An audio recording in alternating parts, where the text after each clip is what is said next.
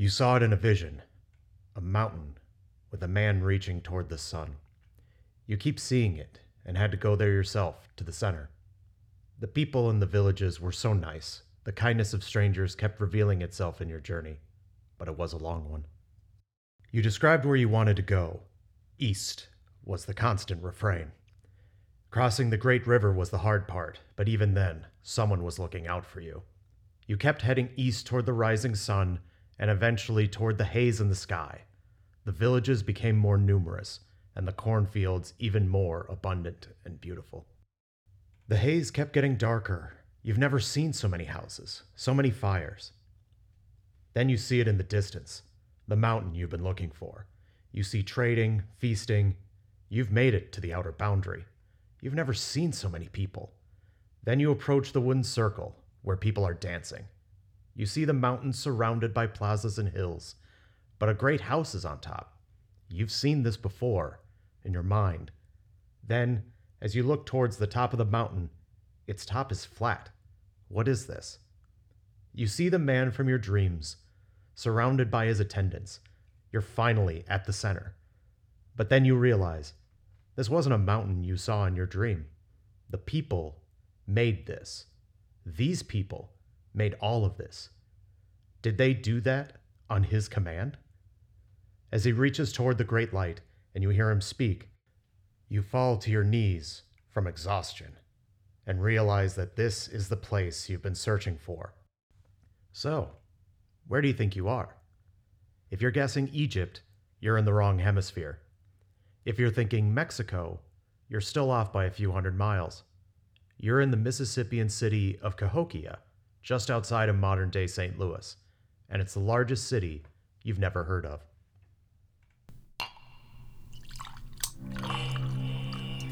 Dovii no provii. Trust but verify. For these are the only incontrovertible facts that I know. Headline edition, July 8, 1947. The Army Air Forces has announced that a flying disc has been found and is now in the possession of the Army. We have liftoff of the Titan Centaur carrying the first of two Voyager spacecraft to extend man's senses farther into the solar system than ever before. There's a time when the operation of the machine becomes so odious, makes you so sick at heart that you can't take part. You can't even passively take part. Another plane has just hit another building. Austin, he got it!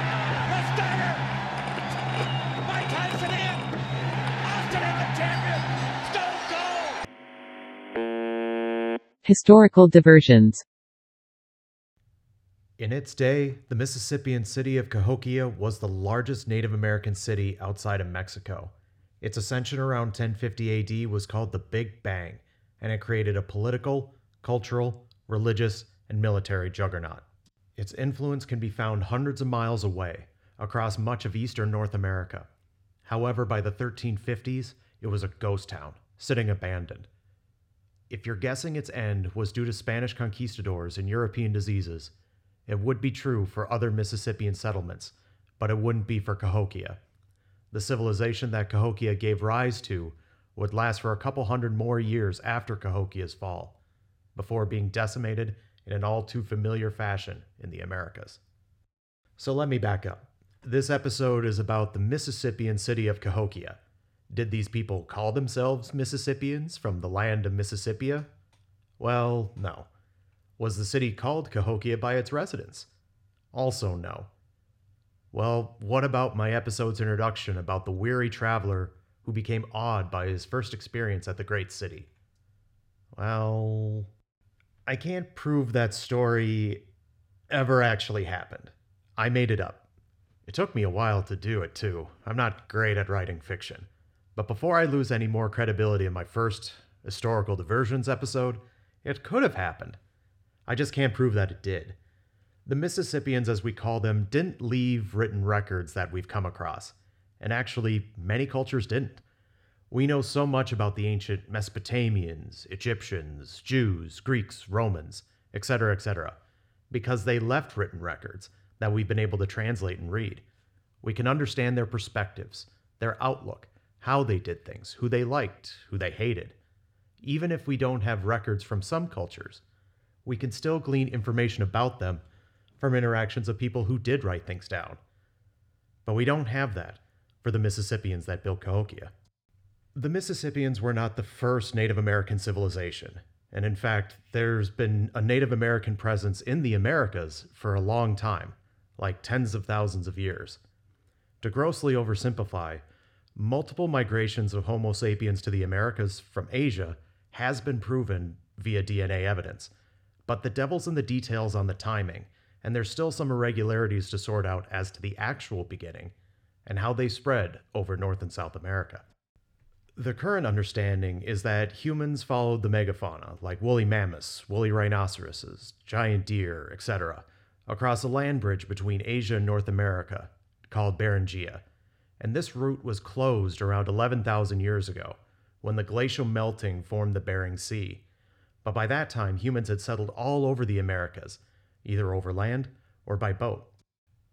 Dates can be contentious, but settlements and animal kill sites with dates of 9,000, 13,000, and even 15,000 years ago are increasingly supported by the archaeological data. Even dates of 30,000 years ago or more can no longer be dismissed as fanciful.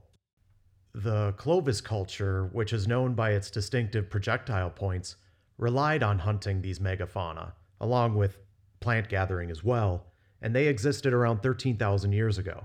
Their way of life spread all across the Americas, but when the megafauna died off, Clovis culture went with it. Folsom culture replaced Clovis, substituting the megafauna with ancient bison, but the story was the same as Clovis, when at about 10,000 years ago they also fell to the wayside. But humans didn't go away, their way of life just changed.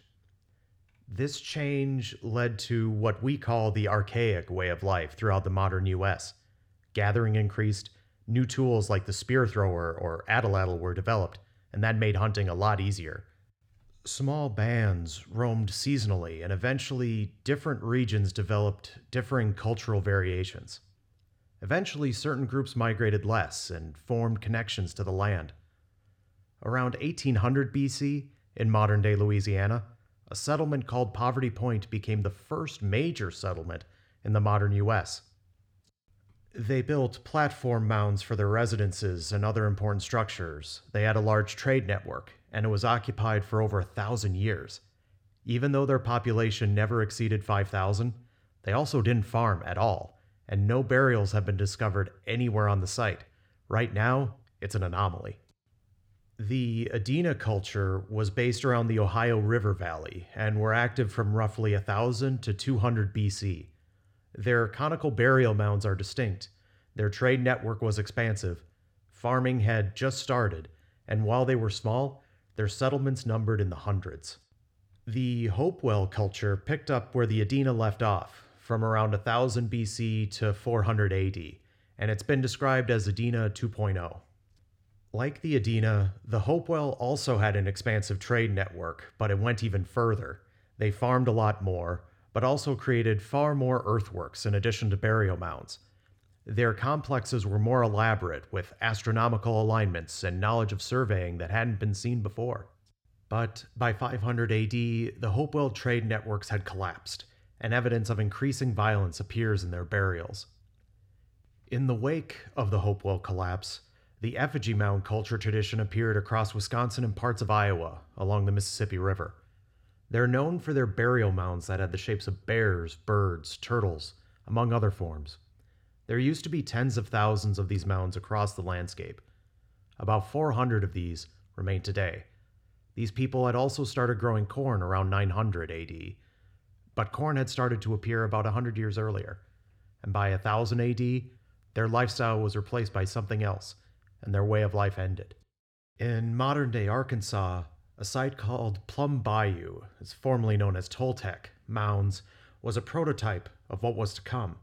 It was a mound-centered town, with Hopewell-style earthworks surrounding a center settlement like a barricade, where large earthen mounds dominated the center. Around 1000 AD, the site was abandoned. But where did everyone go? All of those named cultures preceded the Mississippian way of life in eastern North America, and they're all collectively known as woodlands cultures. Now, those names you might have noticed don't sound like indigenous names at all. They aren't. Most of them were based around the names of modern properties that they were on. Even the name Mississippian is the name archaeologists gave the culture based on their prevalence around the Mississippi River, and will likely never know what a lot of these people at that time called themselves. Imagine trying to learn about the United States without even knowing that we called ourselves Americans. A tall order, to say the least. Archaeology is how we know much of the information regarding these and many other cultures. Now, I just glossed over thousands of years of human history. Each one of those cultures deserves a podcast of their own. I barely did them justice. So, why did I bring any of them up? Is this what I mean by historical diversions? Well, maybe. The Mississippian way of life did not appear in a vacuum. It was built on the shoulders of those who came before.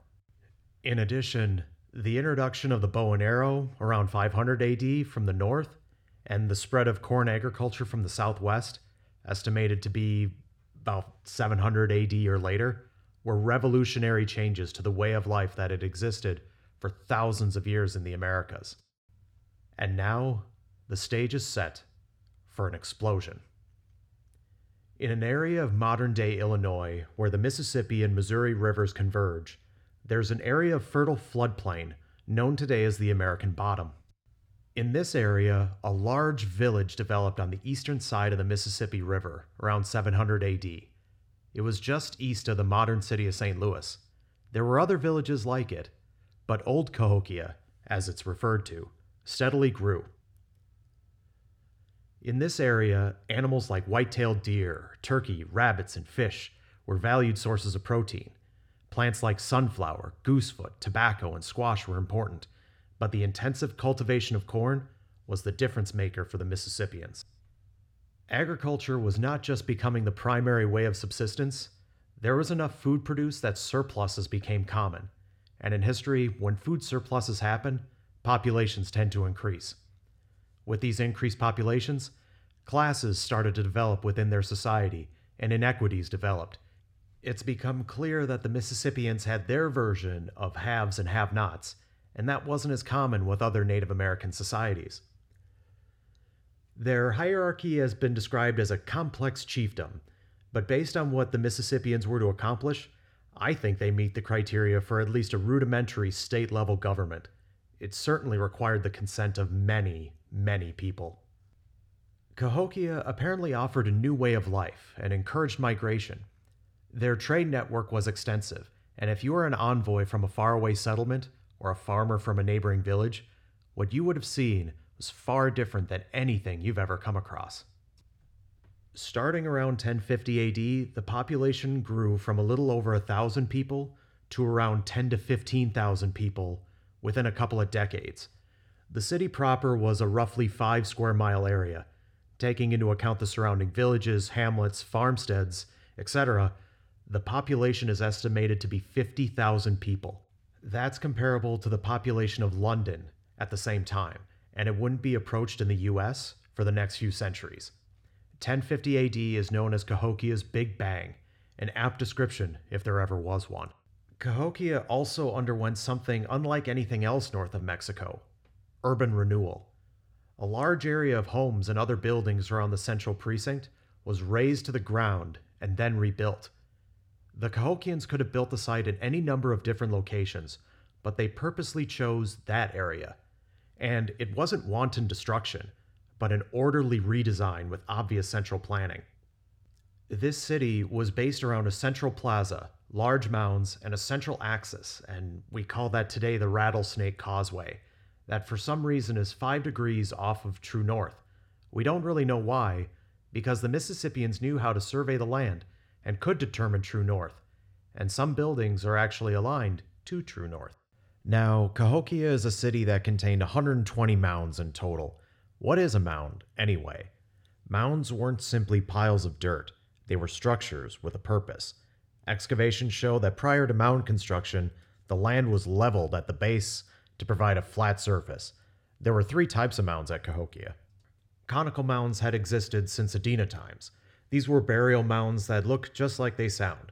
They were built by having successive burials that were wider at the base and narrower toward the top. Depending on how many burials are inside, they could get very large. A platform mound is also like how it sounds. It's a raised foundational surface which was used to put buildings at a higher elevation. Important buildings like council lodges, elite homes, or even charnel houses were on top of them. So, a charnel house is the ancient equivalent of a funeral home, where bodies were prepared for burial. Many conical mounds actually started off building off of the remains of a burnt-down charnel house. The last type is a ridgetop mound, and it's unique to Cahokia, with a possible exception elsewhere. This type of mound is a series of burial mounds that are capped off within a larger mound with material to form a rectangular prism. Europeans actually called them earthen barns when they first saw them.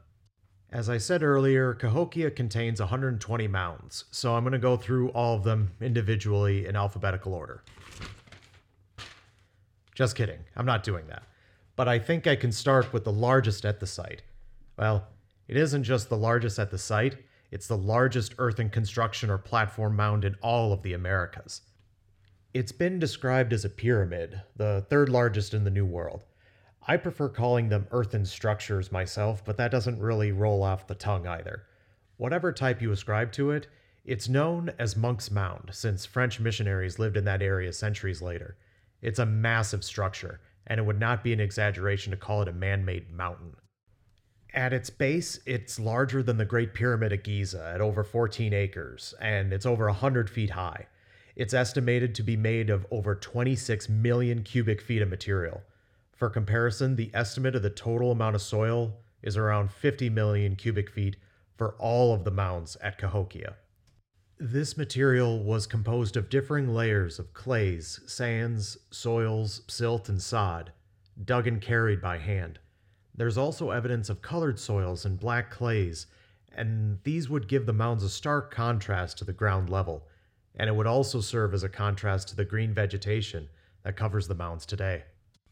Monk's Mound was clearly a massive labor project to construct, but how long did it take to build? Originally, it was thought that construction started around 900 AD and lasted around a century or so of continuous expansion and construction. New estimates using computer modeling show that the construction could have instead taken 20 to 30 years, a massive short-term effort instead of a sustained long-term one. One of the updated dates for construction is around 1050 AD, and around Cahokia, that date keeps popping up. So we may not know how long it took, but do we know why the Cahokians built it? Why would the Cahokians build such a massive structure? The most likely hypothesis was that building these types of large mound structures were a religious or community project. Think of the Amish barn raising tradition on steroids. We don't know how exactly personnel was managed and organized to create the structure. No blueprints or anything like it has come down to us, but we can see the results. And while we're also not sure how the labor was organized, we do know that the Cahokians pushed the limits of soil engineering with Monk's Mound. Today it has 4 terraces, but when it was originally built, at least one of them was part of the summit. Slumping of material has plagued Monk's Mound throughout its history. Water gets stored in the soil and then becomes too heavy for the weight of the structure to support. There's also evidence of stone within the structure of Monk's Mound, but its exact dimensions within the structure are unclear.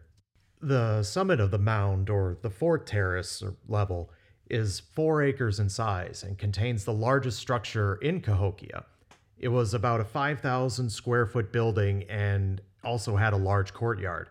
And unfortunately, we don't know much about the building itself because all that remains are post holes and wall fragments. No other artifacts were found. In its day, however, it would have been a powerful symbol of the authority of the Cahokian leadership. It was probably a combination of ritual center, council lodge, and home to the paramount chief. Since it was the largest structure by far in every direction, everyone would know who was in charge. If you were a person coming down from Monk's Mound in its day, you'd likely be a person of great importance. You'd be walking down the staircase and would be facing south. The staircase opened up to what we call today the Grand Plaza. It was a flattened 50-acre area. And flattened doesn't quite convey the scale of the project. It was an area that was purposely cut and leveled, with 3 feet of soil to even out the natural swale topography, and then a sandy soil topped off the last few inches. There were other plazas that surrounded Monk's Mound, one to the west, one to the north, and eventually 2 to the east, but this was the biggest by far. And this grand plaza was arguably more important to the common person than Monk's Mound probably was, as this was the center of town, where all the action was. This was where conspicuous feasting, trading, and ceremonies occurred. There was also a chunky court in the center. So, what is a chunky court? This wasn't an area that residents shame people like me who could stand to lose a little weight. Chunky was a game that was played by the Mississippians. The game was played on a prepared flattened surface, with one person rolling the chunky disc like a bowling ball down the field. 2 people would then try to throw spears at the stone, with the goal having your spear closest to the disc. There's some YouTube videos by the Cherokee Nation showing how the game is played now, but we'll probably never understand the nuances of the game the way that the Cahokians played it. I liken it to figuring out the nuances of basketball or baseball based on only the ball and the playing surface alone. We do see chunky stones as community property in burials, and Cahokia had a specific style of chunky stone that had concave surfaces on both sides, and they've been found as trade items at other Mississippian sites. Europeans who saw these games at European contact described them as massive events, and gambling on the outcome was a notable feature. To the Mississippians, these games were a combination of religious event, competitive sport, and it might have even been used as a substitute for open conflict. The houses at Cahokia were fairly basic single-family structures. They were rectangular in shape with a lower foundation about 3 feet below the ground. These houses also had sapling walls covered over with mud and clay, with golden thatch as roofing. They also had central wood fire hearths for heat and storage pits for food. Some even had sweat baths for ritual purification. They could house about 3 to 5 people, and they're so similar in their construction that it's been speculated that they could have been prefabricated before final assembly. Hundreds of these houses were spread across Cahokia, but were consolidated in neighborhoods surrounding their own plazas, courtyards, and mounds. There were many surrounding the Grand Plaza, but there were hundreds more outside of it. Another mound by Monk's Mound, Mound 34, shows evidence of specialized copper craft production. Metallurgy didn't exist in the New World to create weaponry like it did in the Old World. Mississippian weaponry was limited to war clubs or maces, spears, bow and arrow, stone knives, and axes. The copper production was used in ceremonial objects and copper plating or plaques that depicted religious and symbolic iconography. The objects had been found in the burials of elites and were not everyday objects used by the typical Cahokian. The stone hoe, which was used to create long straight lines for corn agriculture, is the most common object that Cahokians produced. Other objects like arrowheads, Cahokia-style pottery, clay sculptures, and engraved shell jewelry were also very common and distinctive. We don't know if Cahokia had specialized craftsmen for all of these goods, but farming was the main occupation to the vast majority of Cahokian families.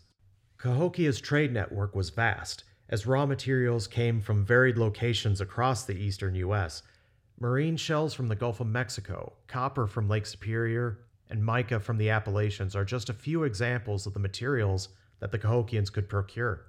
Finished products from Cahokia have been found all over the eastern U.S., as far west as Oklahoma, as far north as Minnesota, Wisconsin, and Canada, and as far south as Louisiana, Florida, and Georgia. Today, we can only get hints of the Mississippian belief system and mythology, but we can glean from their art and the study of descendant cultures, or ethnography, what was important to their outlook and worldview. We call it the Southeastern Ceremonial Complex, the SECC, or the Southern Cult. It was so named because most of the earliest artifacts found were from sites in the southeastern United States.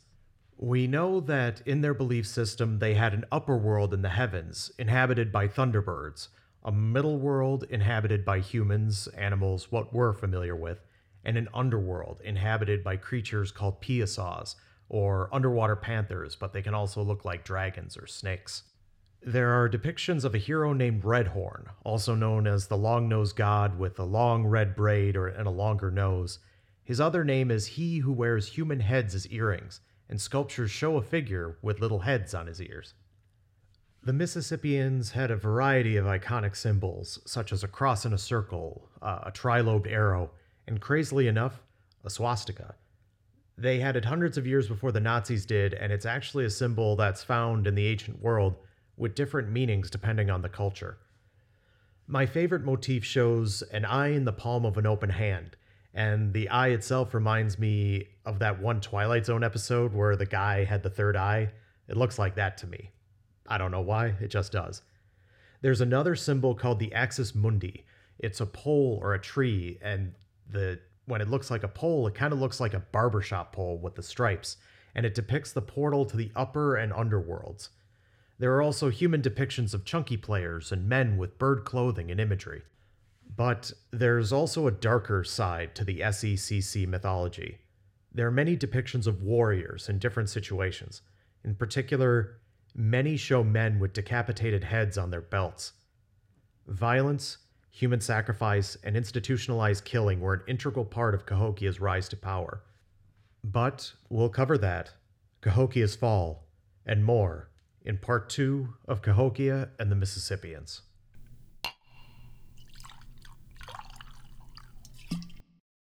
Hi everyone, thank you for listening to Historical Diversions. If you enjoyed this episode, your feedback would be greatly appreciated. 5-star reviews, positive comments, and even just telling your friends about us helps. We're on social media, Twitter, Facebook, etc., but the mothership is historicaldiversions.com. You can find show notes, ways to support, and other fun info on there. Thanks again for listening. This podcast was written and produced by your host, through Historical Diversions LLC. Any other rights belong to their respective owners.